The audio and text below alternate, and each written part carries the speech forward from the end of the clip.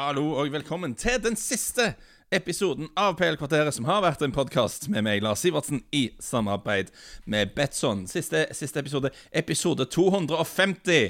Jeg er veldig fornøyd med at når vi må runde av, så runder vi av på et rundt tal. Altså. Det kan jeg si at jeg lagde 250 episoder av denne greia her. Og hvis du har hørt på alle sammen, wow! Tusen takk for selskapet. Du har sannsynligvis hørt stemmen min mer enn familien min, vil jeg tro. Så sant ingen i familien hører på. Hvis noen i familien hører på, så da vinner jo de selvfølgelig, sånn sett. Men ja, takk for følge alle sammen. Og til den siste episoden, det blir ikke en vanlig episode av PL-kvarteret, for det føles litt meningsløst egentlig å ha en sånn. Skal vi ha en deep dive i West Ham, eller? Hva vitsen med det? Så vi tar jeg har lyst til å ta en prat med min gode venn Christian Wessel fra Wildcard FC. Litt rådling om fotballting som vi tenker litt over, men også bare for å ha en partner som selv har avsluttet et podcastprosjekt denne uken, som kan liksom holde meg litt i hånda gjennom den aller siste episoden. Og igjen, dere kommer normalt sett til PL-kvarteret for nerding og det store svar på fotballens mystikk og mysterium. Dette får dere nok ikke i denne episoden. Du får i stedet en lang og ustrukturert og litt self-indulgent prat med meg og Christian Wessel. Men vet du hva? Det er min podcast, og det er sånn jeg vil ha det i denne siste episoden. Så alle sammen, ta godt imot Christian Wessel.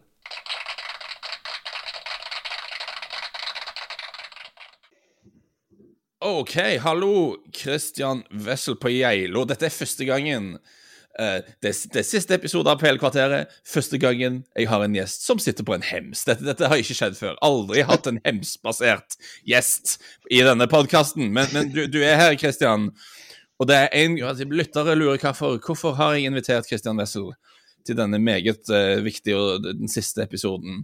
Og jeg har en dypt personlig grunn til det, Christian. Og det er fordi første gangen det ble foreslått for meg av noen at jeg skulle gjøre en podcast, så var min aller første tanke at jeg hadde lyst til å gjøre noe med Christian Wessel fra Wildcard. Det var min aller første impuls. Sånn ble det ikke. Men jeg kan tenke at siden det var den første impulsen, så kan du da være den siste gjesten, tenkte jeg. Det var en viss symmetri i det i mitt hode. I alle fall, så velkommen til PL-kvarteret, Christian Wessel. Tusen hjertelig, herregud, så hyggelig. Vi må nok få til lage noe sammen en gang i vårt liv, Lars. Det må vi nesten bare få til på et vis. Verdens minst seriøse fotballpodcast eller noe sånt, men som likevel har litt faglig tyngde når du minst venter det. Men ellers bare tøys. Det tror jeg vi kunne gjort. Der oppsummerte du vel egentlig Wildcard veldig greit. Faglig tyngde når du minst mengder det. Ja, for lyttere som ikke er FPL-folk. For meg, jeg var litt inn og ut av fantasy, men jeg falt alltid av. Jeg var en av de som liksom ikke klarte å holde løpet ut i løpet av en sesong. Og en av tingene som hjalp meg med å bli en skikkelig FPL-spiller, var faktisk å høre på podcasten din, Wildcard FC. For at når du har noe ukentlig som du hører på, så hjelper det deg å være i sesongen, liksom. Du faller ikke av så lett. Så dere har gjort en veldig god jobb for min del personlig, i hvert fall. Ja, det er bra. Ja, men det har blitt mindre og mindre. Jeg må jo si... Altså, jeg sitter jo her med familien til kjæresten min, og de spiller jo, og nå har vi sittet og veid Salah mot Haaland i 3 timer, og vi klarer fortsatt ikke å bli enige. Det er tungt. Klarer man ikke å bli enig? Er det mulig? Altså, finnes det noe argument for å ikke ha Haaland akkurat nå? Egentlig ikke. Nei, det gjør jo ikke det. Ja, nei, argumentet er at Leicester så helt ubrukelig ut mot Newcastle, og hvis Liverpool spiller så bra som de nå gjorde nå, var det de spilte mot første kamp i Villa, var det det? Ja, de så bra ut fremover. Ja, så bra ut fremover, men bakover har de vært dårligst. Men det er nok 50-50 da, begge kommer til å ha gode kamper, tror jeg. Men jeg vil stille deg spørsmål. Du har nå tatt opp din siste episode av podcast-babyen din. Jeg er nå i ferd med å ta opp siste episode av podcast-babyen min. Hvordan føler du? Hva slags følelser må jeg forberede meg på når jeg trykker på stopp-knappen her? Jeg har vært litt sånn jeg har syntes det har vært kjipt. Jeg har vært litt sånn irritabel og sånn, uten at jeg har tenkt over det selv. Så, men samtidig så litt deilig også, for du har liksom laget noe bra som hadde sin tid, og så den tiden over, og det det jo det fineste med livet, og eneste som gir livet en fin ramme, at vi alle skal dø, ikke sant? Og det må man jo podcaster også. Så det sånn vondgodt som en av de fineste følelsene vi har her i livet. Så det trist fordi fordi det ferdig, og så det veldig fint fordi det har vært i det hele tatt. Ja, det høres jo ut som, som det skal være det. Jeg har jo litt sånn min situasjon at det skal vokse noe nytt ut av asken, så jeg har på en måte allerede begynt å ha angst for hva det skal bli, egentlig. Det skal jo jeg også. Det skal jo jeg også, ikke sant? Jeg kan jo avsløre såpass nå som det ikke når jeg ikke bruker NordicBet sin sendeflate til det, men jeg skal jo lage en ny podcast. Kan si det så enkelt som det. Ja, det var Watch the Space. Ja. Kan du si hva det for noe, eller det hemmelig? Det har jeg ikke bestemt meg for ennå. Jeg vet at den skal hete Utekatt med Bobo. Jeg tror så får vi se litt hvilken plattform den kommer fra og sånn, men studio ordnet, så det kommer det blir spennende. Og det blir FPL, eller blir det bare noe annet? Nei, det blir akkurat sånn som Wildcard. Skamløst. Hva med nytt navn? Det blir akkurat sånn som det som gøy å lage, og det blir mye mat og vin og fotball og kos og masse bra gjester. Og akkurat, jeg elsker det jo, så det liksom... Nydelig. Ja. Men nå det en del overlap mellom Wildcard-lytter og PL-kvarterlytter, tror jeg. Men for de som ikke kjent med dette begrepet, for jeg tror, har jeg brukt det i podden? Jeg må ha brukt det. Utekatt-konseptet. Hva en utekatt, Christian Wessel? Altså, en utekatt altså en person som glad i en fest, som typisk sånn som kan dra på fest på fredag, komme hjem på tirsdag, med masse nye bekjentskaper. En som litt sånn... Altså, de kan ta valg som ikke nødvendigvis helt innenfor. Så det litt sånn rufsete... innekatt jo da mer en som sparer i aksjefond, ikke sant? Mens en utekatt har kredittkortgjeld. Så her det da, i fotballsammenheng, Emiliano Martinez, utekatt. Hugo Lloris, innekatt. Helt riktig. Der har vi differensen mellom det. Salah en innekatt. Ja, veldig innekatt. Haaland, utekatt. Det et interessant poeng, for han virker jo sånn, som om livsstilsmessig så det litt utekatt i han. Men han jo også en veldig seriøs kar på det sportslige, på en måte. Men det kan du være som utekatt. Utekatt altså, du kan ha utekatt-aspekter, men ikke bare være ren utekatt. Jack Grealish, veldig utekatt, men samtidig bare se på kroppen hans. Altså, han gjør jo det fysiske delen av ting. Altså, ingen kan anklage Jack Grealish for å være useriøs som idrettsutøver, bare se på fysikken til gutten, men samtidig unektelig en mann som glad i en fest. Ja, altså de beste menneskene har 70% utekatt i seg og 30% innekatt. Hvis det blir for mye den ene eller andre veien, så det ikke bra, det slitsomt. Jeg tror jeg litt for mye inne, rett og slett. Ja, jeg jo ekstremt utekatt når jeg det. Ja. Men så jeg også... Det har jeg så vidt vært kjent med. Jeg har ikke vært mye på byen med deg, men du har jo vært her i London, og jeg har liksom merket litt den modusen du havner i når du først i gang. Den skal vi ikke kødde med, altså. Hvordan vil du beskrevet den modusen? Men vi hadde en dag når du var her på sånn tur, og vi skulle se liksom fotball hele dagen på en pub. Ja. Og du hadde en utrolig evne til å liksom bare ligge akkurat en halv pils i forkant av alle andre. Det var liksom sånn, du var aldri liksom så beruset at det var problematisk, men du var alltid liksom 3 hakk lenger fra, det var akkurat liksom det balansert, med andre satt og tenkte, hvis Christian havner lenger ut på galeien nå, da blir det problematisk. Du var liksom i grenseland hele dagen, og det var jeg litt fascinert av, hvordan du klarer å holde deg i grenseland hele dagen, uten at det liksom sklir over.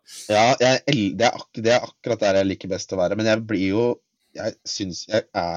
elsker jo, og sånn som når vi spiser god mat og ser på fotball og i London, så har jeg det så bra som et menneske kan ha det, ikke sant? Så jeg får så mye energi.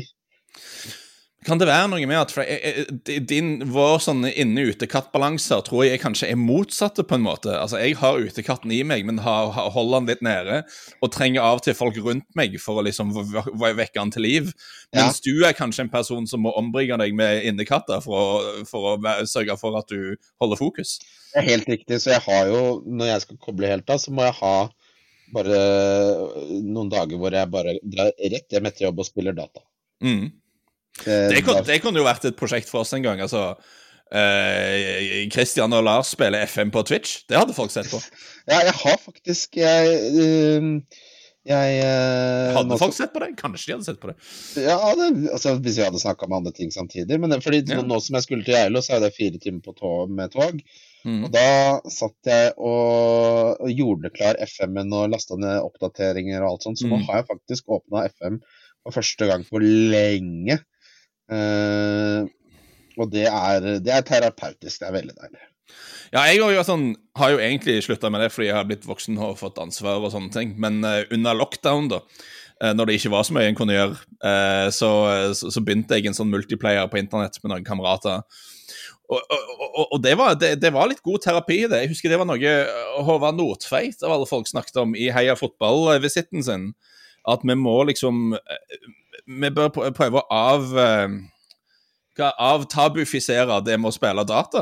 At det må være å spille data med venner kan være veldig god terapi og en god form for sånn sosial greie som blir sett veldig ned på, og folk rynker litt på nesen av det, og dette er ikke noe voksne folk skal holde på med. Men hvorfor skal det ikke være det, egentlig? Men jeg tror det har endret seg litt, fordi nå er det altså absolutt alle vennene mine spiller et eller annet, og så i korona og sånn, så var det var store deler av den vestlige verdens menn satt jo og spilte Warzone og snakket med vennene sine på den måten. Det var et veldig fascinerende fenomen egentlig, og som du sier, også, hvis du er ung gutt da, kanskje litt utpå på skolen, ikke funnet din plass, og så har du liksom kompisene dine på nett, det er jo helt gull verdt det. Ja, nei, for jeg igjen hadde jo lagt opp FM-spillinger, fordi at det er en sånn ting som ikke alltid tidsmessig korresponderer med å ha et voksent liv og jobb og ansvar og sånne ting. Men under lockdown da, så var det noen som tok initiativ til å starte en gruppe, og 5-6 folk, noen fra fotballmedia, noen ikke, og så lagde vi en Discord-gruppe liksom, og så spilte vi en del. Nå har jo livet begynt igjen etter covid, heldigvis, så nå sliter vi å få tid. Ja. Det er vanskelig å få 5-6 liksom, voksne mennesker med full jobb og noen forskjellige familiesituasjoner til å ha tid til å spille data samtidig. Men det er faktisk veldig... Jeg opplevde det som noe veldig positivt. Klarte jeg å få rykke opp til Premier League med Watford, og tok det til en 4. plass direkte etter opprygget med Watford. Oi, ja, det er sterkt. Og det er på multiplayer, før noen anklager meg for kontroll alt elite her. Kanskje sjofle med sånt når det er multiplayer, liksom. Du kan ikke jukse da. Så den var genuine. Ja, jeg er litt, så jeg skal innrømme det, at jeg spiller ikke FM for å sjekke hvor god jeg er i spillet. Det er veldig viktig for meg at alt er oppdatert, og så finner jeg en ferdig taktikk som er i den formasjonen jeg liker. Og så liker jeg best å kjøpe og selge spillere, liksom. Det er det jeg liker best. Du er sportsdirektør egentlig mer enn trener i FM? Ja, helt riktig. Jeg gjør det for å slappe av, ikke sant? Ja, jeg er vel kanskje, hvis jeg spiller alene, som jeg gjør ganske sjelden, så er jeg kanskje litt sånn selv, men når du spiller på multiplayer, så går det så jævlig sent for alle og skal alltid gjøre ting, så da får du liksom mye bedre tid til å finstille detaljer og sånne ting. Så du ender opp med å bli mye mer sånn detaljfokusert. Jeg begynte jo bare fordi dette det er bare engelskmenn i den gruppa, så jeg begynte bare å hente så mange nordmenn jeg kunne for the bands. Jeg ville ha så mange nordmenn som mulig til Watford, men det endte jo med å bli ganske... Hadde Josh King på Watford i Championship og tok jo helt av. Ja, det er gøy. Altså, når du får skikkelig sånn eierskap til en FM-save, så det... Jeg har jo spillere som når jeg ser navnene, så er jeg sånn, han der gjorde det kjempebra for meg i sesong 5 for Newcastle, liksom, ikke sant? Det er kjempegøy. Ja, jeg har jo det var Pablo Fornals, altså West Ham gikk fullstendig amok på saven vår, og transferlista Pablo Fornals etter et halvt år, og han er jo dødsgod, men av en eller annen grunn så sendte de han på døra, så jeg fikk han ned til championship med Watford. Og da ble det jo fullstendig kaos, vet du, Fornals som slo stikkpassninger til Josh King, da var det ikke lett å være championshipsforsvar.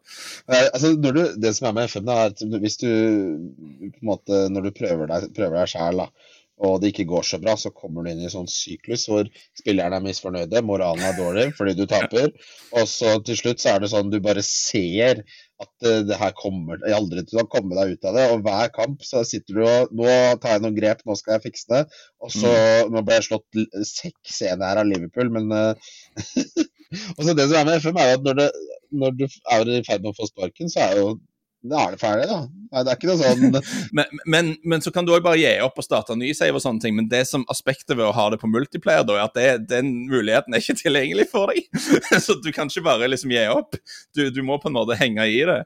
Ja. Så det gir det et aspekt som jeg synes var ganske løye å holde på med. Uansett. Jeg hadde det, som dere merker, kjære lyttere, min plan var bare å snakke med Christian i en time. Det skal være den siste episoden. Jeg vil ikke ha noe mer seriøst. Jeg vet at det er ikke dette dere kommer til PL-kvarteret for, men det er den siste episoden. Jeg gjør akkurat som jeg vil. Men det seriøse spørsmålet jeg hadde lyst til å spørre Christian Wessel var, for jeg hørte ikke den siste, men den nest siste episoden av Wildcard var det vel. Hadde du et poeng med at du ikke koser deg med FPL på helt den samme måten, med fantasy på helt den samme måten som du gjorde for noen år siden, fordi matten har tatt over, altså for 5 år siden, ok, du gikk kanskje på who scored og så litt på hvem som skyter mye, og litt sånn basic tall, men det var mer sånn på hunch, altså, det var litt sånn, jeg vet ikke hva, jeg tror han kom til å skåre mål, så jeg hentet han til fantasy-laget mitt, mens nå er det sånn, vi slår bare opp XG per 90 liksom, og så har vi liksom fasiten på hva som er bra. Magefølelsen er jo for tullinger omtrent nå, og det er en tanke som jeg har tenkt mye på siden jeg hørte på det, og kanskje det er noe som har gått litt... Jeg har vært ganske mye sånn tall og fakta basert i denne podcasten, og kanskje det tar noe av romantikken litt ut av det. Altså, var fotball kjekkere før, når vi bare så på kampene, og så tenkte vi, han liker jeg ikke, mens kontra nå, der vi liksom går på FBRF og får fasiten på hvem som egentlig er gode. Ja, det er ingen tvil om at jeg synes det var gøyere sånn som det var før. Det er det ingen tvil om. Og jeg kjenner, for dette her nå så har man har liksom game theory optimal, da. Du har en riktig måte å spille på, og det blir jo, folk, de som er inne i det der, ser ekstremt ned på folk som ikke spiller på den måten, ikke sant? For det er sånn, det er binært, da. Enten gjør du riktig beslutning, eller så gjør du gale, liksom. Og hvis du følger magefølelsen, da, nå er ikke jeg noen sånn magefølelse til lenger, men si at du gjør et grep som du er, fordi du tror noe, selv om tallene ikke sier det, og det lykkes, så er det jo sånn, men det var likevel feil, prosessen var feil her. Du får ikke cred for det. Det er det sånn, nei, men det der er flaks, ikke sant? Men flaks er jo et element, men som jeg alltid sier, at det vi prøver å gjøre er å spå fremtiden, og det man gjør er å analysere fortiden, ikke sant? Så jeg synes nok det var gøyere før, men nå er jeg litt sånn rart forhold til fotball, fordi jeg ser lite, jeg var litt sånn mett, jeg synes det har vært mye sånn start og stopp, med VM-pause, dronning Elisabeth dør og tjo og hei, og covid, så nå gleder jeg meg til å komme inn i det på en sånn normal måte igjen, og så må jeg begynne å få sett litt mer kamper, for det der... Men du er veldig tallbasert i dine analyser. Har du det i bakhodet når du ser kamp nå? Hvis du ser en spiller, tenker du liksom på hva faktagrunnlaget egentlig er, eller tenker du bare, han synes jeg var kjekke? Ja, nei, jeg liker jo veldig godt måten analytics da, jeg gjør jo det. Men det som er interessant er jo, hvis du ser en kamp, og så har du en følelse av en spiller, og så sjekker du om tallene matcher det du følte. Ja.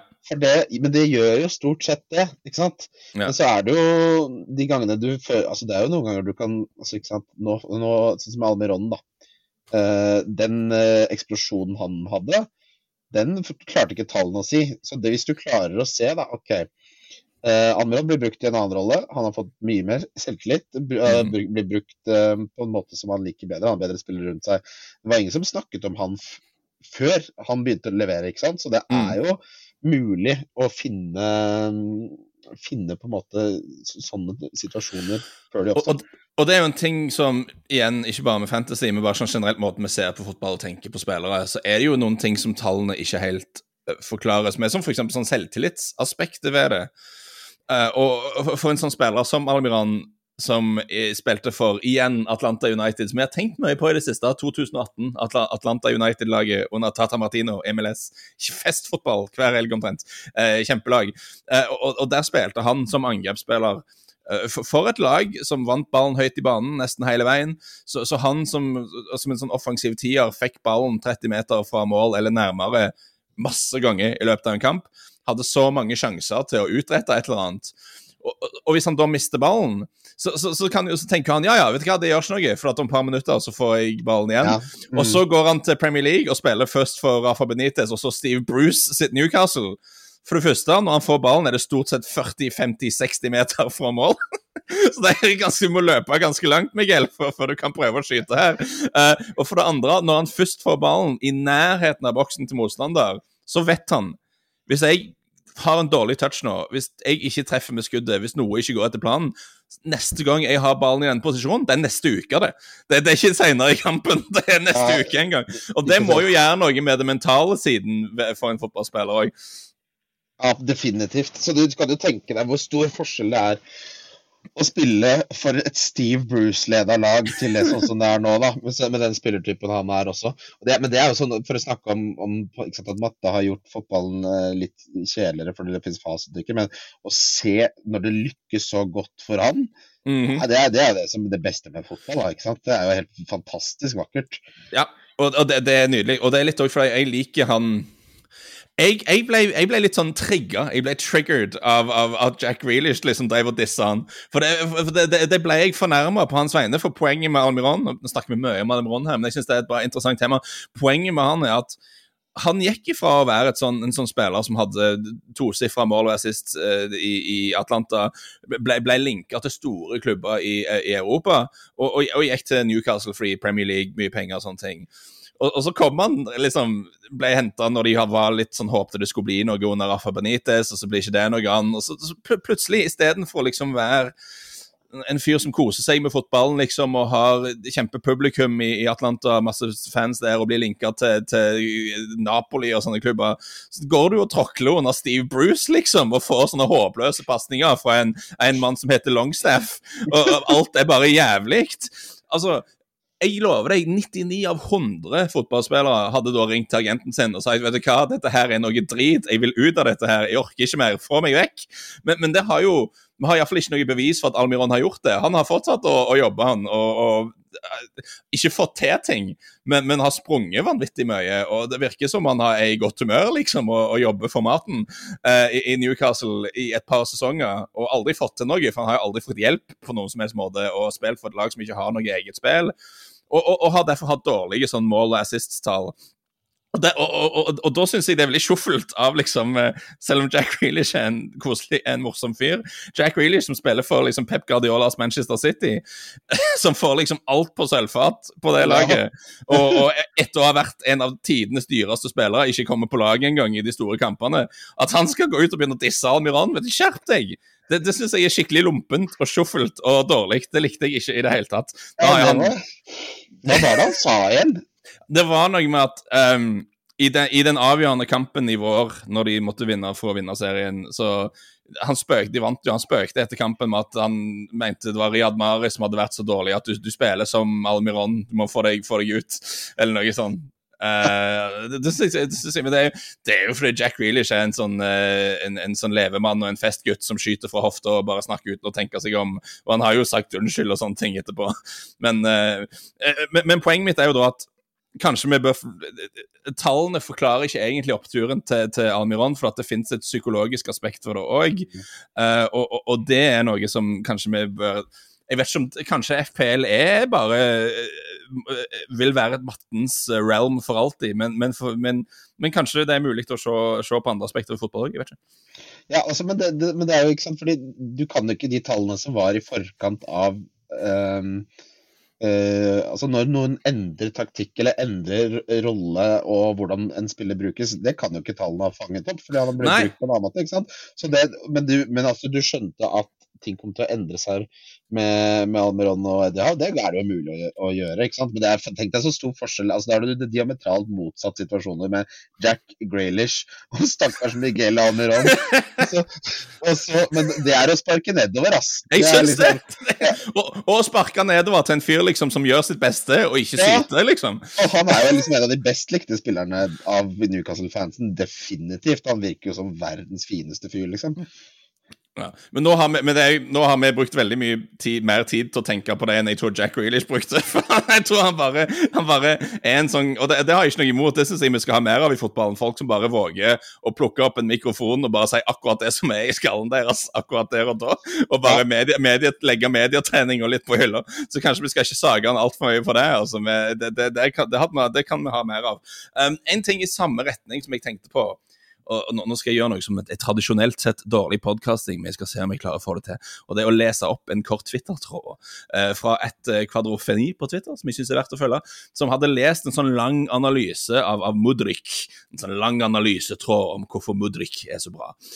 Og han klødde seg litt i hodet, og så skrev han det jeg synes var en veldig bra tråd. Han skrev at når jeg leste denne, som var en bra analyse for all del, så tenkte jeg at herregud, så fotballen har blitt nesten krampaktig, alvorlig og seriøs.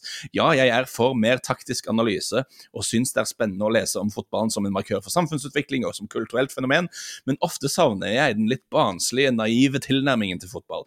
Jeg husker tanker jeg hadde om David Ginola eller Bengt Skammelsrud. Jeg visste ikke hvorfor, jeg bare skjønte at de hadde noe spesielt over seg. Det var ikke Skammelsruds persepsjonsevne eller Ginolas evne til å cut inside and look like a number 10. Jeg bare husker de hadde noe ubestemmelig over seg, som jeg ikke klarte å sette ord på, men som jeg i veldig stor grad satte pris på. Mye mer enn jeg setter pris på eksepsjonelle fotballferdigheter i dag. Kanskje jeg bare savner å være barn, men mange som dekker fotball har også utviklet seg i en retning som alt for seriøs og lite selvdistansert. Minner litt om det jeg gikk på Blindern og alle studentene som mente de gjorde noe samfunnsnyttig, viktig og seriøst, når det de egentlig gjorde var å spy opp det de nettopp hadde lest, bare med litt andre ord og hundrevis andre gjorde akkurat det samme. Og det noe her med at, som jeg også går litt på datafiseringen av alt, at bør vi bli flinkere til å bare snakke om vibes og kos og ting vi liker med denne sporten. Altså, jeg snakker mye om stats og tall og sånn, men jeg setter meg jo ikke ned for å se fotball fordi at jeg skal telle passninger. Den tråden der, han hadde jo mange gode poenger da, så jeg sier meg veldig enig. Men så skal vi jo ikke glemme det at fotball litt annerledes når du barn, ikke sant? For da har du et helt annet forhold til det. Og det du på en måte merker nå jo at det litt sånn jobbifisering av fotball. For alt skal reduseres til KPI-er og mest mulig effektivitet. Og det liksom sånn, vi behandler fotballen på samme måte som vi på en måte bedriver en bedrift. Da. Ikke sant? Alle beslutninger skal være optimaliserte, og du har ikke rom for følelser, det skal være knallhard, altså, ikke sant? Og det litt sånn, den balansen der altså den romantiske følelsen man hadde til fotballspillerne når man var ung, jo, du kan ha den fortsatt, altså. Men da må du, det ikke så lett da, fordi jeg tar meg selv i å kjenne, nå klarer jeg det med Newcastle faktisk om dagen, så det veldig deilig. Ja, og du har jo, og det jo for eksempel din kjærlighet for Hatem Ben Arfa, for eksempel. Altså, som en mann som har en analytisk hjerne, og som vant til å se litt på tall og data, så skjønner jo du hvorfor han en meningsløs fotballspiller, og selv når han var god, var jo en helt sånn skandalebann på mange måter. Men samtidig så han jo en sånn spiller som gjør at du får lyst til å se kamper. Ja, absolutt. Det var i hvert fall, altså, jeg tror ikke Hatem Ben Arfa så god nå lenger, men han var på sitt beste. At det så veldig morsomt at han en meningsløs fotballspiller, men som den morsomste meningsløse fotballspilleren det å se på. Alan Saint-Maximin, samme kategori. Ja, men han jo bedre. Litt mer, ja, selvfølgelig. Men sånn for mitt eksempel da, for den klubben jeg følger med, jeg har jo gått mange runder med meg selv om Tanguy Ndombele. Fordi, igjen, han jo en dåsemikkel på mange måter på den midtbanen der. Altså, han spiller jo fotball fullstendig etter innfallsmetoden. Og det spesielt i et Antonio Conte-lag, kan jo aldri fungere. Men han jo også en sånn, det bare måten, kroppsbeherskelsen, måten han beveger seg, måten han toucher ballen på, gjør at jeg får mer lyst til å se fotballkamper når han på banen, når han ikke på banen. I helgene liksom, så sjekker jeg liksom lagoppstillingen til Napoli. Liksom, Tanguy med? Hvis Tanguy på banen, så det ofte jeg bare ser Napoli-kamper, bare for at han har noe ved seg som gjør at du, igjen den litt sånn barnslige greier, som definitivt ikke kan kvantifiseres, men som gjør at du får lyst til å se på dette her. Det som så fint med fotballen, at sånn som en spillertype som der, ok, det går ikke Spurs, men å sende han til Napoli der, så det jo, han har vel gjort det bra der, ikke det? Ok, det har ikke toget helt av, altså der det vel mer sånn Kvaratskhelia og sånne ting som har tent fyr på Italia. Det litt mer bob med Tanguy. Jeg vet ikke om Tanguy vel mer i kategorien sånn. Jeg ikke sikker på om det finnes en plass for han i moderne fotball. Jeg har en følelse av at fotball på toppnivå har liksom blitt så strukturert, og har blitt så liksom, altså folk må gjøre det de får beskjed om, og sånne ting. Altså det kollektive har blitt så viktig at sånne rabagaster som Tanguy Ndombele, som bare vibes, liksom, jeg vet ikke om det går noen plass, egentlig. Det som det går, han må bare dra til Tyrkia. Alt løser seg når du drar til Tyrkia. Få han til Fenerbahçe, umiddelbart. Kim har jo byttet liga til Tyrkia nå, følger med på Besiktas altså. Han så mye gøyere. Alt i Tyrkia så det altså de lagoppstillingene til Tyrkia sånn, der han ja, han har ikke tenkt på 5 år. Jeg elsker det, det nydelig. Toppscorer, alltid sjekk hvem som toppscorer i Super League, og bare sånn, wow, han der ja. Han lever fortsatt. Og gærne fans, og nei, det helt krem, ass. Ja, for det noe med den av at vi har mistet på det aller høyeste nivået, altså. Nå skal jeg ikke bare snakke det ned, altså når du ser kvartfinaler, semifinaler i Champions League, altså tempoet, den tekniske kvaliteten, det taktiske disiplinen, alt jo på et nivå som sykt høyt. Og det noe jeg fikk en sånn reality-sjekk for under lockdown, for at bare for å ikke bli fullstendig gal, så jeg på mye gammel fotball, bare det å ikke ha lyden av tribunelyd og en kommentator i bakgrunnen så mange timer i uka gjorde meg helt sånn, det var bare helt, det gikk ikke, fikk angst og holdt på å bryte sammen, så jeg så mye gammel fotball bare for å liksom holde systemet i gang, og noe som slår deg når du faktisk ser 90 minutter kamper for 10 år siden, for 20 år siden, for 30 år siden, hvor dårlig nivået var sammenlignet med nå, hvor dårlig tempoet var, hvor kaotisk det var, sammenlignet med det de gjør på det høyeste nivået nå da. Så man kan sette pris på det, men samtidig så har vi jo liksom mistet bohemerne fullstendig, føler jeg. De litt sånn kaotiske tøysespillerne som ikke jobber tilbake så mye som de ville, men man kompenserte for det. Altså, det et par som kan gjøre det, men du skjønner hva jeg mener da? Ja, absolutt, og jeg kjenner meg veldig igjen i den der tryggheten av å ha lyden av en fotballkamp, ass. Det et eller annet med det der å ha en lørdag å se frem til, fordi 1:30 så begynner fotballen.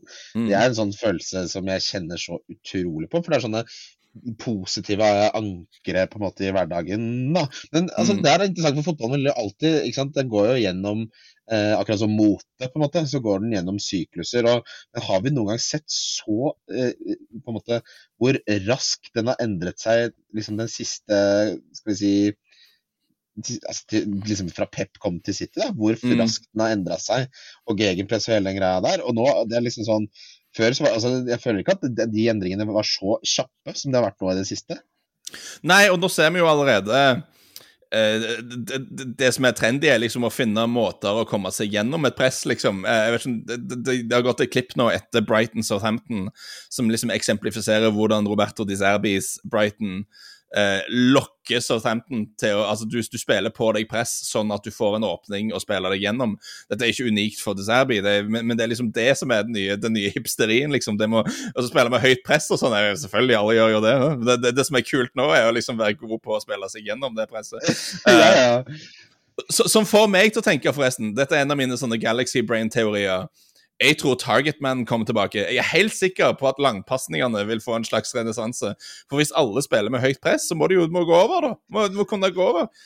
Det der fascinerende. I amerikansk fotball så det sånn der katt- og muslek mellom forsvaret og angrepet. Og der det akkurat det du beskriver der har skjedd, at tendensen går så ekstremt i en retning, at det eneste svaret for å på en måte demme opp for det, å gjøre det man gjorde for 20 år siden. Men så det en sånn sirkel som går rundt. Ja, for det er jo en handling og konsekvens. Altså hvis du leser Inverting the Pyramid, Jonathan Wilsons sagnomsuste epos om fotballtaktikkens utvikling, som ikke er så tørr og kjedelig som noen vil ha det til. Veldig flink til å skrive. Jeg liker Wilson veldig godt, jeg. Men du får en så utrolig grei sånn overblikk over hvordan den tingen skjedde, og så skjedde en annen ting som er tilsvar til det veldig ofte. Og det minner jo en av de første gangene jeg var på sånn skikkelig TV i Norge, var den Europaliga-finalen der Bielsas Athletic Bilbao møtte Simeones Atletico Madrid. Da var jeg i studio hos TV 2, og det var en eller annen, om det var Henning Berg, om det var Ståle Solbakken, det var en sånn seriøs fotballmann og meg da på panelet, og jeg var jo veldig sånn fotballhipster på den tiden, sikkert fortsatt, og var veldig sånn, Bielsa liksom, da jeg maste om liksom offscreen, bare maste om alle metodene til Bielsa, og hvor fantastisk han var sikkert ulidelig for alle andre i bygget å oppleve, men i hvert fall det var veldig Bielsa-frelst. Og snakket om dette på lufta da, og liksom forklarte liksom evangeliet, Bielsas evangelium om hvordan de spiller, og det høye presset og sånne ting. Og så går kampen i gang, og det funker jo ikke i det hele tatt, fordi Simone bare, ok, jeg slår langt på Falcao, hele dagen, du kan presse så mye du vil, jeg skal Trocero, her skal vi moser ballen opp på Falcao med, lykke til med presset deres, og Atletico Madrid vant kampen selvfølgelig, så det var litt sånn nedtur for unge Sivertsen og hans Bielsa-entusiasme i akkurat den kampen, men det er jo et godt mottrekk, jeg er helt sikker på det, Targetman kommer tilbake.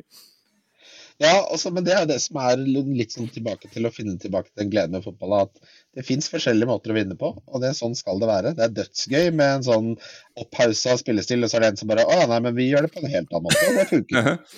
Og så finner du også, så det var en periode for noen år siden der jeg begynte å jeg vil ikke gå så langt som tilløp til litt gravejournalistikk og sånn. Jeg vet ikke om jeg noen gang egentlig hadde talent for det, men jeg gjorde litt sånn saker om Qatar og begynte å liksom se litt på de sånne mer kritiske sidene ved fotball, og begynte å interessere meg for det, og begynte å prøve å lære meg mer om det, og gjøre mer arbeid om det. Og en av grunnene til at jeg sluttet med det var for det første, jeg var ikke veldig flink egentlig, jeg tror ikke jeg har anlegg for det, jeg er ikke en graver. Det finnes så mange folk som er så mye flinkere til det enn meg, at jeg tror ikke det er det som skal være min jobb i livet, i hvert fall ikke i denne fasen av livet og karrieren min. Kanskje når jeg blir eldre og mer erfaren, hvem vet. Men det var ikke riktig for meg. Og for det andre ble jeg skikkelig deprimert, liksom, for det er jo bare faenskap overalt. Altså, alt er drit. Det var så mange aspekter av denne sporten som er kritikkverdige, at jeg merket kjapt at jeg begynte å ikke slite med å kose meg med idretten. Og når du faktisk skal leve av og gjøre noe rundt fotballen, så er jo det negativt hvis du mister gnisten fullstendig. Og for å liksom redde meg selv litt fra fortapelsen mentalt her, så begynte jeg å fokusere inn på sånne små, sånne vanlige gleder. Helt konkret, presseboksen på Stamford Bridge er veldig nærme banen da, du sitter rett bak benkene, så du er ganske nærme pitchside, du er langt nede, du er nesten i kontakt med det som skjer, og bare noe sånn helt enkelt som da å se Eden Hazard når han var på sitt beste, liksom springe med ballen, altså den balansen han hadde, den kroppsbeherskelsen og lyden av støvlene til Eden Hazard som treffer liksom et sånn halvfrosse gras på Stamford Bridge når han springer med ballen diagonalt over en bane mot et lag som har tømt seg, og det er masse, altså sånne små ting som jeg kan, den følelsen og lyden og lukten har jeg med en gang hvis jeg lukker øynene, altså sånne ting kan man fortsatt glede seg over da, selv om det er så utrolig mye kritikkverdig i denne bransjen, tror jeg.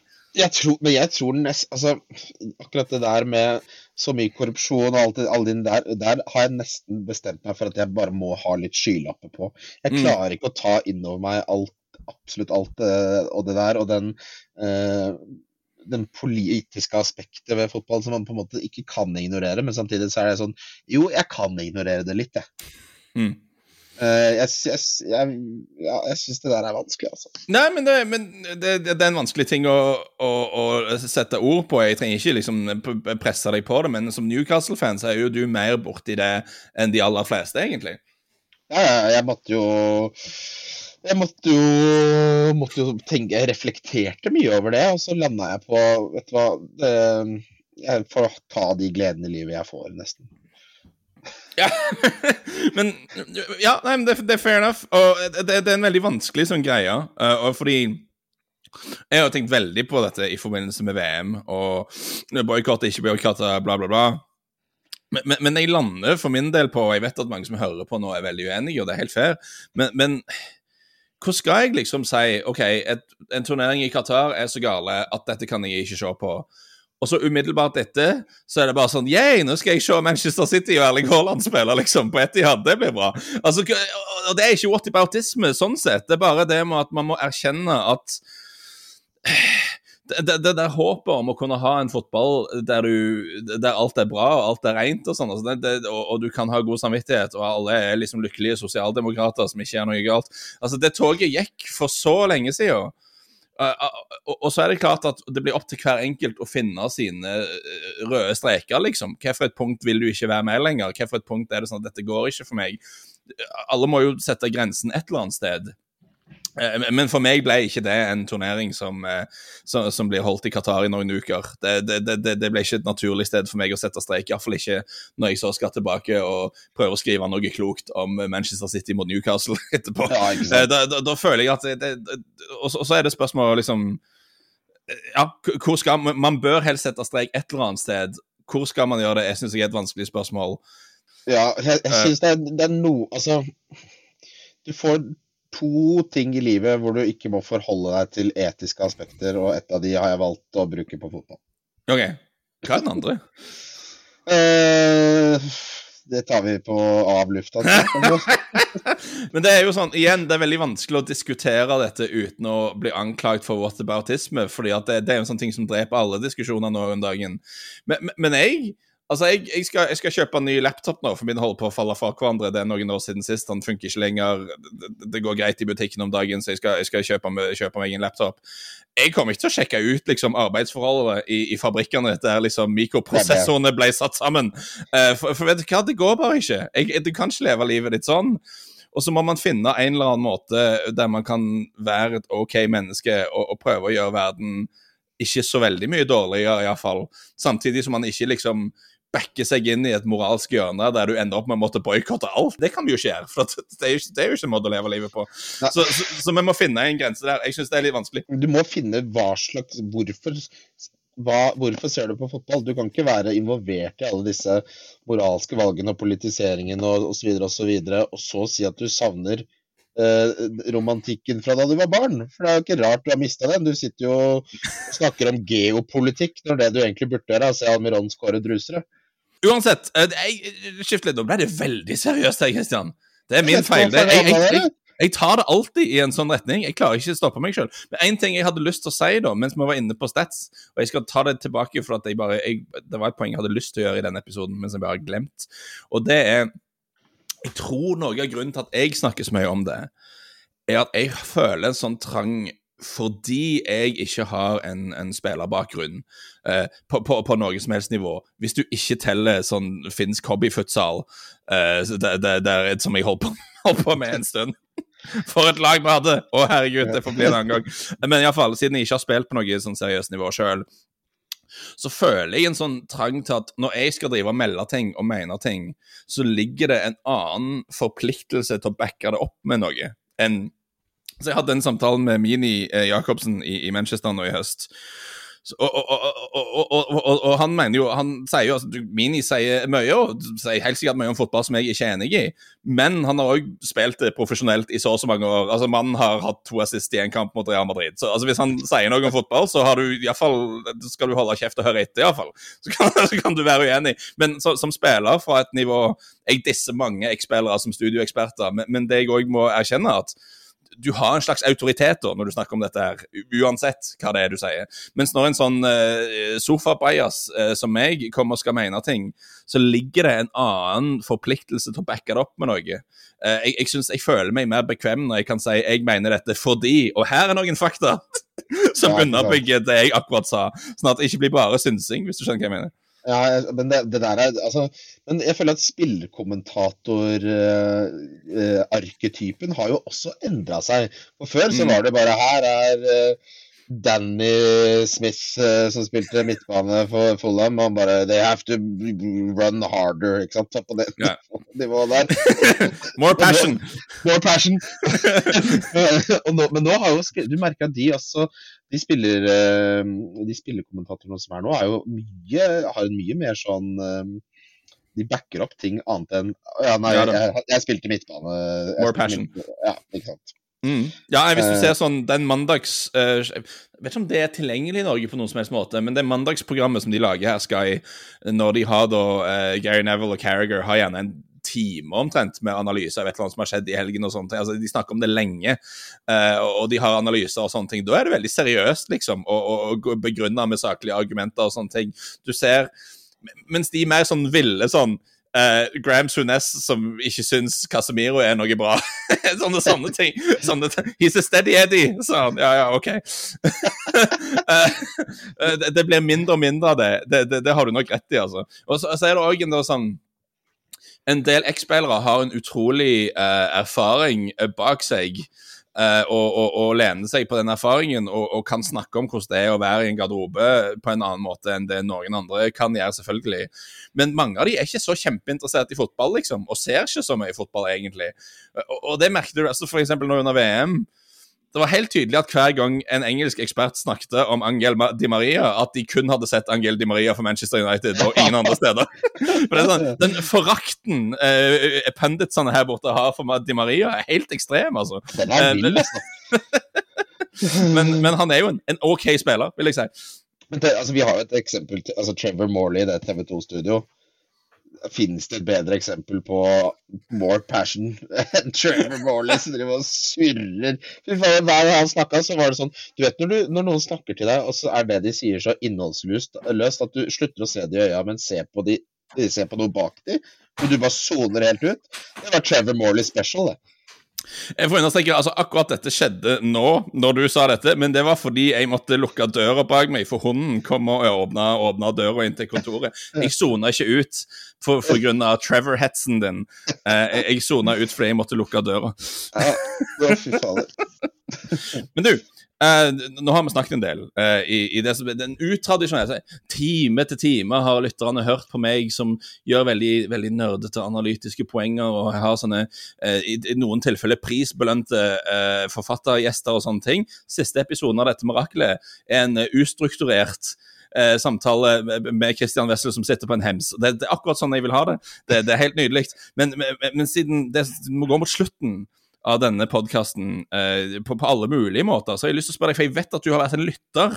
Jeg tror ikke du sier det bare for hyggelige. Jeg har en følelse at du faktisk har hørt på et par episoder av denne podden, og da skal jeg være så egosentrisk at jeg vil spørre deg, det noe du har lyst til å spørre meg, eller ta opp, eller snakke om i det som kanskje det siste kvarteret av PL-kvarteret? Ja, jeg vil gjerne ha hva det som gjør altså de episodene som blir best? Hva fellesnevneren for de, og hva det som gjør en episode god, og hva det som gjør en episode dårlig? Fordi det her synes jeg interessant. Fordi det det hvor godt forberedt du det bedre å være mindre forberedt? Det når du sint, eller det når du irritert, eller det når du begeistret? Hva liksom det som, hva vil du si hovedingrediensen til det som blir en bra podcast? Fordi når vi som lager podcast, det ikke lett å si om en podcast kommer til å bli god eller ikke. Og nå har jeg liksom laget 200 episoder og sånn, og ofte så det sånn, de jeg tror skal bli bra, blir ikke nødvendigvis det, og de jeg ikke hadde så mye tro på, kan bli kjempebra. Så jeg klarer ikke helt å finne, for jeg klarer ikke å finne tilbake til hva det Så jeg lurer på for deg, har du noe forhold til når du vet, når en episode blir god eller ikke? Så, true story. Jeg hadde en samtale med min samboer om akkurat dette i går kveld. Vi var ute og spiste pizza på det som jeg mener Londons beste pizzasted. Jeg satt og snakket til henne om at jeg vet, altså jeg utrolig dårlig til å bedømme selv hva av mitt sånn content som folk liker, og det gjelder disse episoderne av podden, det gjelder også artiklene jeg skriver og sånne ting. Ofte legger ut ting som jeg har skrevet, så jeg vet ikke hva, den her nailet jeg, dette var bra, og så det sånn, en like, ingen respons i det hele tatt, og med episoden av PL-kvarteret, så noen jeg synes kjempeinteressante, som jeg får enormt lite feedback på, og så det plutselig noen som banger skikkelig, som jeg var litt halvhjertet på mest, men som bare, jeg tror det har noe å gjøre med å bare treffe det folk interessert i denne uka, og det synes jeg ærlig talt skikkelig vanskelig. Jeg ikke noe god på det. Jeg lager heller bare podd om ting jeg synes interessant, og håper om at det av og til det samme som andre folk synes interessant. Ja, for det har du opplevd for eksempel at du har valgt deg et tema, og så du 5 minutter inn i det, og så merker du, og dette her ble ikke så interessant som jeg trodde. Nei, fordi, og det kan jeg si nå som det går helt mot slutten, episoden av PL-kvarteret bedre forberedt enn det kanskje høres ut som. Jeg vet at du forbereder deg veldig. Jeg har enormt lange notater, og hvis det litt kompliserte tema, litt mye tall og sånne ting, så skriver jeg av og til et rent manus til meg selv, som jeg ikke framfører slavisk, for det hadde vært kjedelig, men for å ha riktig sånn, for det setter deg ned og trykker rekk, og så snakker jeg i en mikrofon i en halvtime, uten at det blir fullstendig vas. Altså, noen kan kanskje gjøre det, men jeg må ha litt sånn manus og ting å forholde meg til. Men det har skjedd sånn halvveis gjennom prep-perioden, altså jeg har holdt på og lett etter tall og fakta og gode poenger og lest masse artikler om et tema, og så 3,5 timer inn i den prosessen, så jeg vet ikke hva, dette var ikke noe interessant, jeg gidder ikke lage episode. Det har skjedd mange ganger.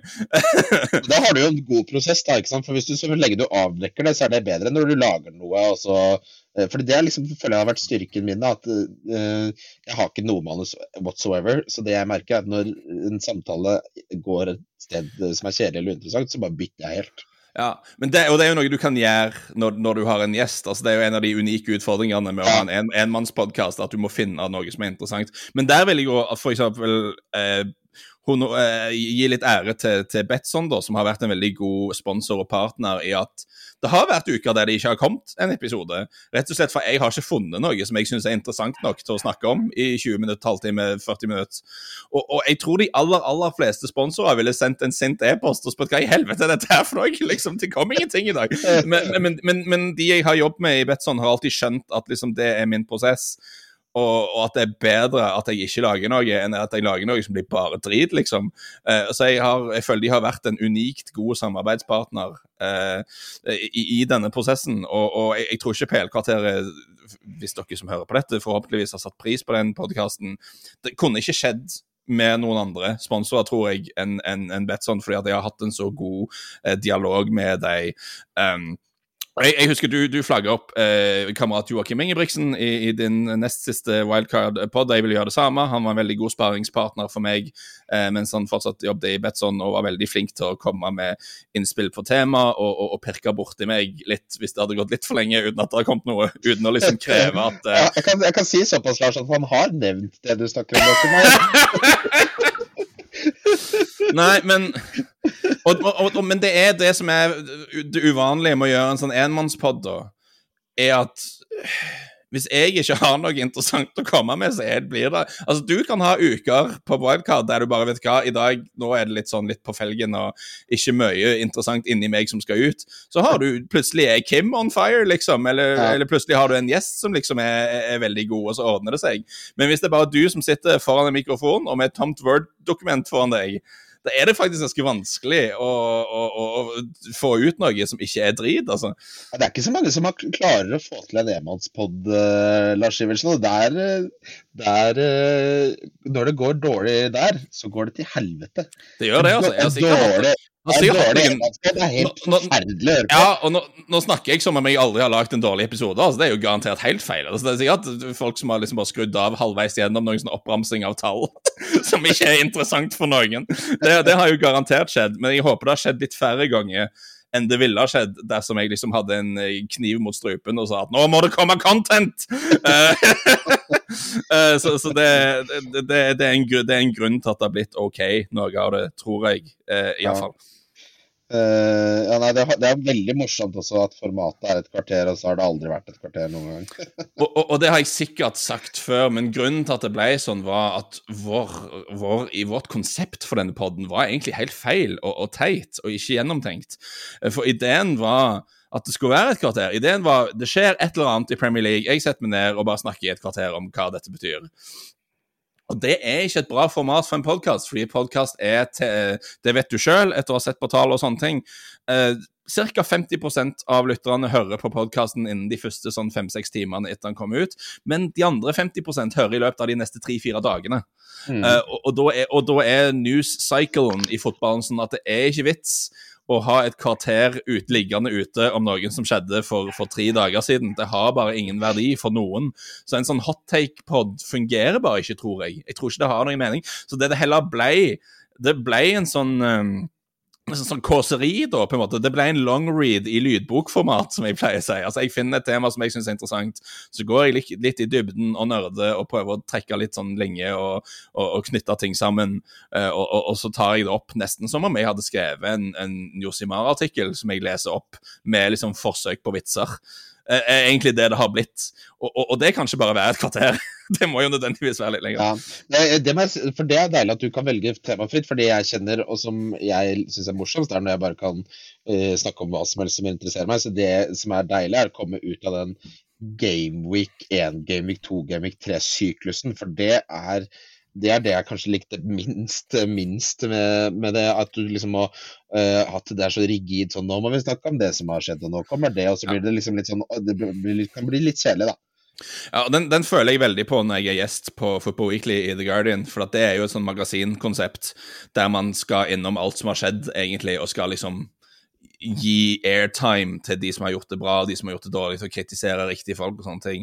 Og det kan jeg si, igjen, siden hvis du har kommet sånn nesten en time inn i denne ustrukturerte praten med meg og Christian på Hemsen, så er du sannsynligvis litt interessert i meg og det jeg holder på med. Hvis ikke, så har du rare lyttervaner. Men jeg bare sier at, helt personlig, jeg sover dårligt nesten hver natt før en Guardian-opptak, for at jeg ligger i sengen og tenker, hva er det jeg ikke har fått med meg nå? Hva for en kamp er det ikke jeg har sett høydepunktene fra? Hva for en storyline er det ikke jeg er oppdatert på? Har jeg noe morsomt å si? For den podden er liksom litt spesiell for meg, for at det var den jeg begynte å høre på selv når jeg var student, liksom for 10 år siden, mer enn det vel. Faktisk, mer enn det må det ha vært. Jeg gikk og tråkla i Bergen liksom, og skulle ned i vekt og spiste mye gulrøtter og gikk opp og ned i byfjellene og sånne ting, og hørte på den tidlige Football Weekly, og det inspirerte meg veldig til å ha lyst til å holde på med dette her. Så det er vanskelig egentlig å sette ord på hvor kult det er å være gjest i liksom den tingen som fikk deg til å det er bare helt magisk. Ja, det er bucket list, altså. Og selv om jeg har jeg blir litt emosjonell bare å snakke om det, selv om jeg har liksom vært der veldig mange ganger, og jeg er en av de mest hyppigst brukte gjestene der, altså sånne ting, så har jeg alltid en følelse av, vet du hva, hvis jeg er drit i dag, så er det ingen grunn til at de skal invitere meg tilbake igjen. For det er så mange flinke folk som er liksom involvert i det. Hver gang jeg ikke er med, og jeg liksom ser hvem som er på episoden, tenker jeg, disse folka er så flinke, liksom, hvorfor skal de ha meg? Og selv etter noen år, så kjenner jeg veldig på den. Så hver kveld før et opptak av det, så ligger jeg liksom og ser i taket og tenker, hva har jeg glemt nå?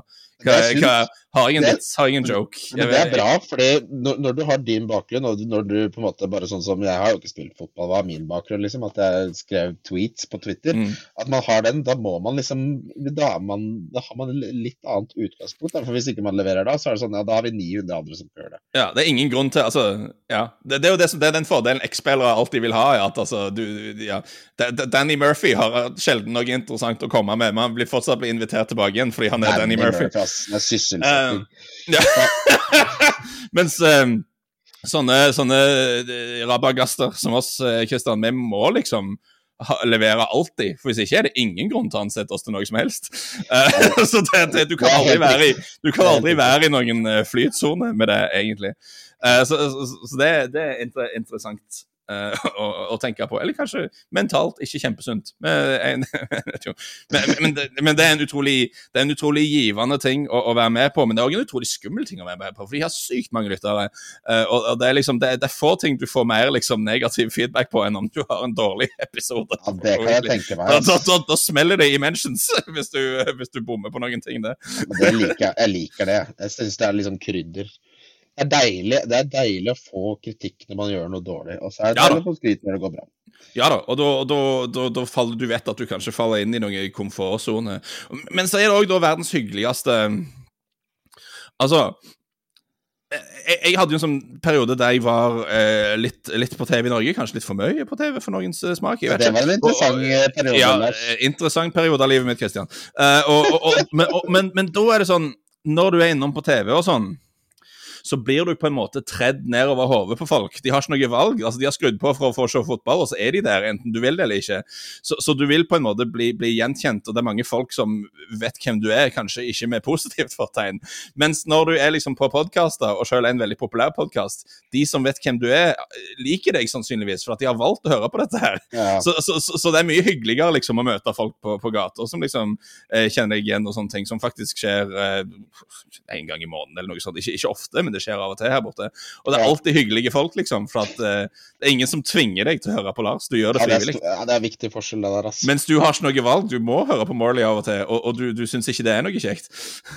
Ja, men også er det et eller annet som skjer med altså, folk som er glad i fotball har en sånn litt måte å kommunisere på, at alt er liksom sånn dødsbra eller dårlig, og deres stemme skal bli hørt, og hvis de synes noe er dårlig, så er det sånn, dette mener jeg, hør på meningen min, ikke sant? Så det er en sånn, også så mye aggresjon det kan være når det er noe de ikke liker, så det er interessant. Ja, men samtidig med podcastfolk, det er fordi at det er et sånn selektivt medium. Jeg tror alle som hører på denne podden, og har subscriber på PL-kvarteret, og hørt hver episode, jeg er 99% sikker på at vi hadde hatt en hyggelig kveld på byen, liksom.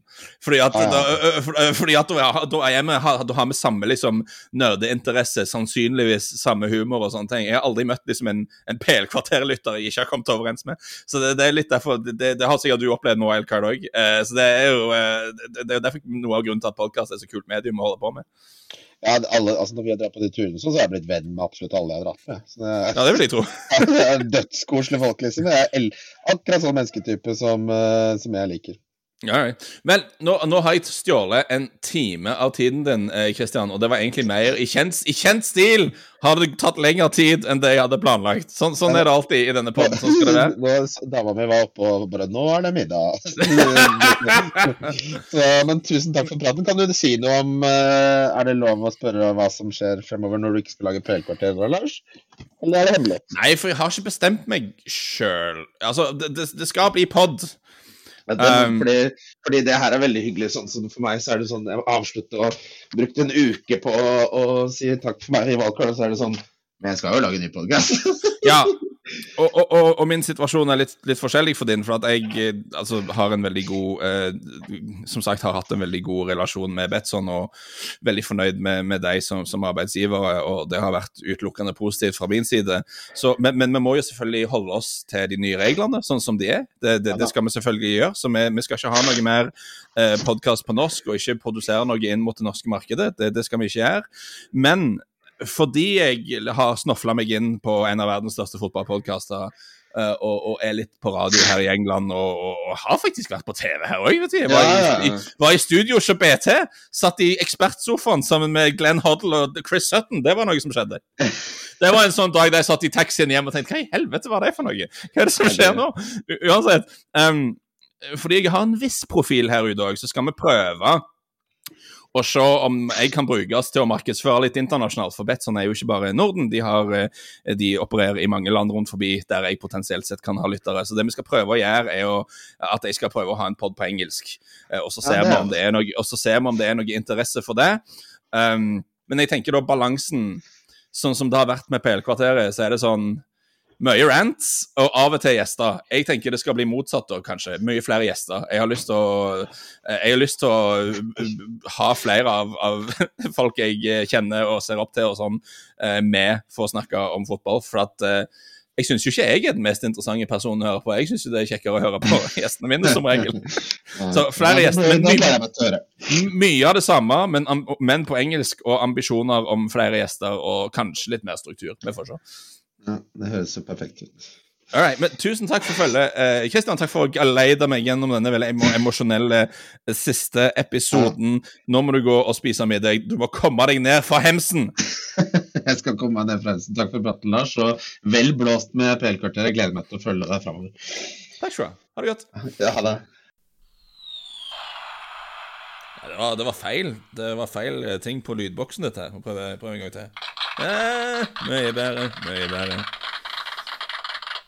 Ja, akkurat litt for lang den lyden.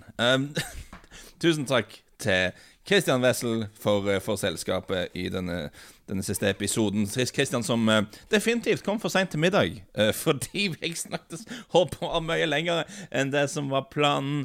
Jeg håper noe av det var interessant for noen av dere, selv om det ikke var en sånn typisk sånn fotballnørderi, men det var sånn jeg hadde lyst til å ha det. Men til slutt bare takk til alle dere som har hørt på. Når det ble først foreslått at jeg skulle gjøre noe sånn som dette her, så hadde jeg ikke lyst, og hovedgrunnen til at jeg ikke hadde lyst var at jeg var helt sikker på at det ikke ville være noe marked for det, ikke ville være noe interesse for det. Men det har det vist seg å være nok til at det var vits å holde på med dette i hvert fall. Og mye flere av dere har hørt på enn hva jeg hadde forventet i hvert fall. Og det har alltid vært veldig, veldig smigrende, og det er noe jeg setter veldig pris på. Takk for tålmodigheten, mest av alt. Takk for at dere har vært med. Det har vært veldig kjekt å holde på med, og jeg håper dere fortsatt følger med på ting jeg holder på med, både her og der. Ha det godt, alle sammen.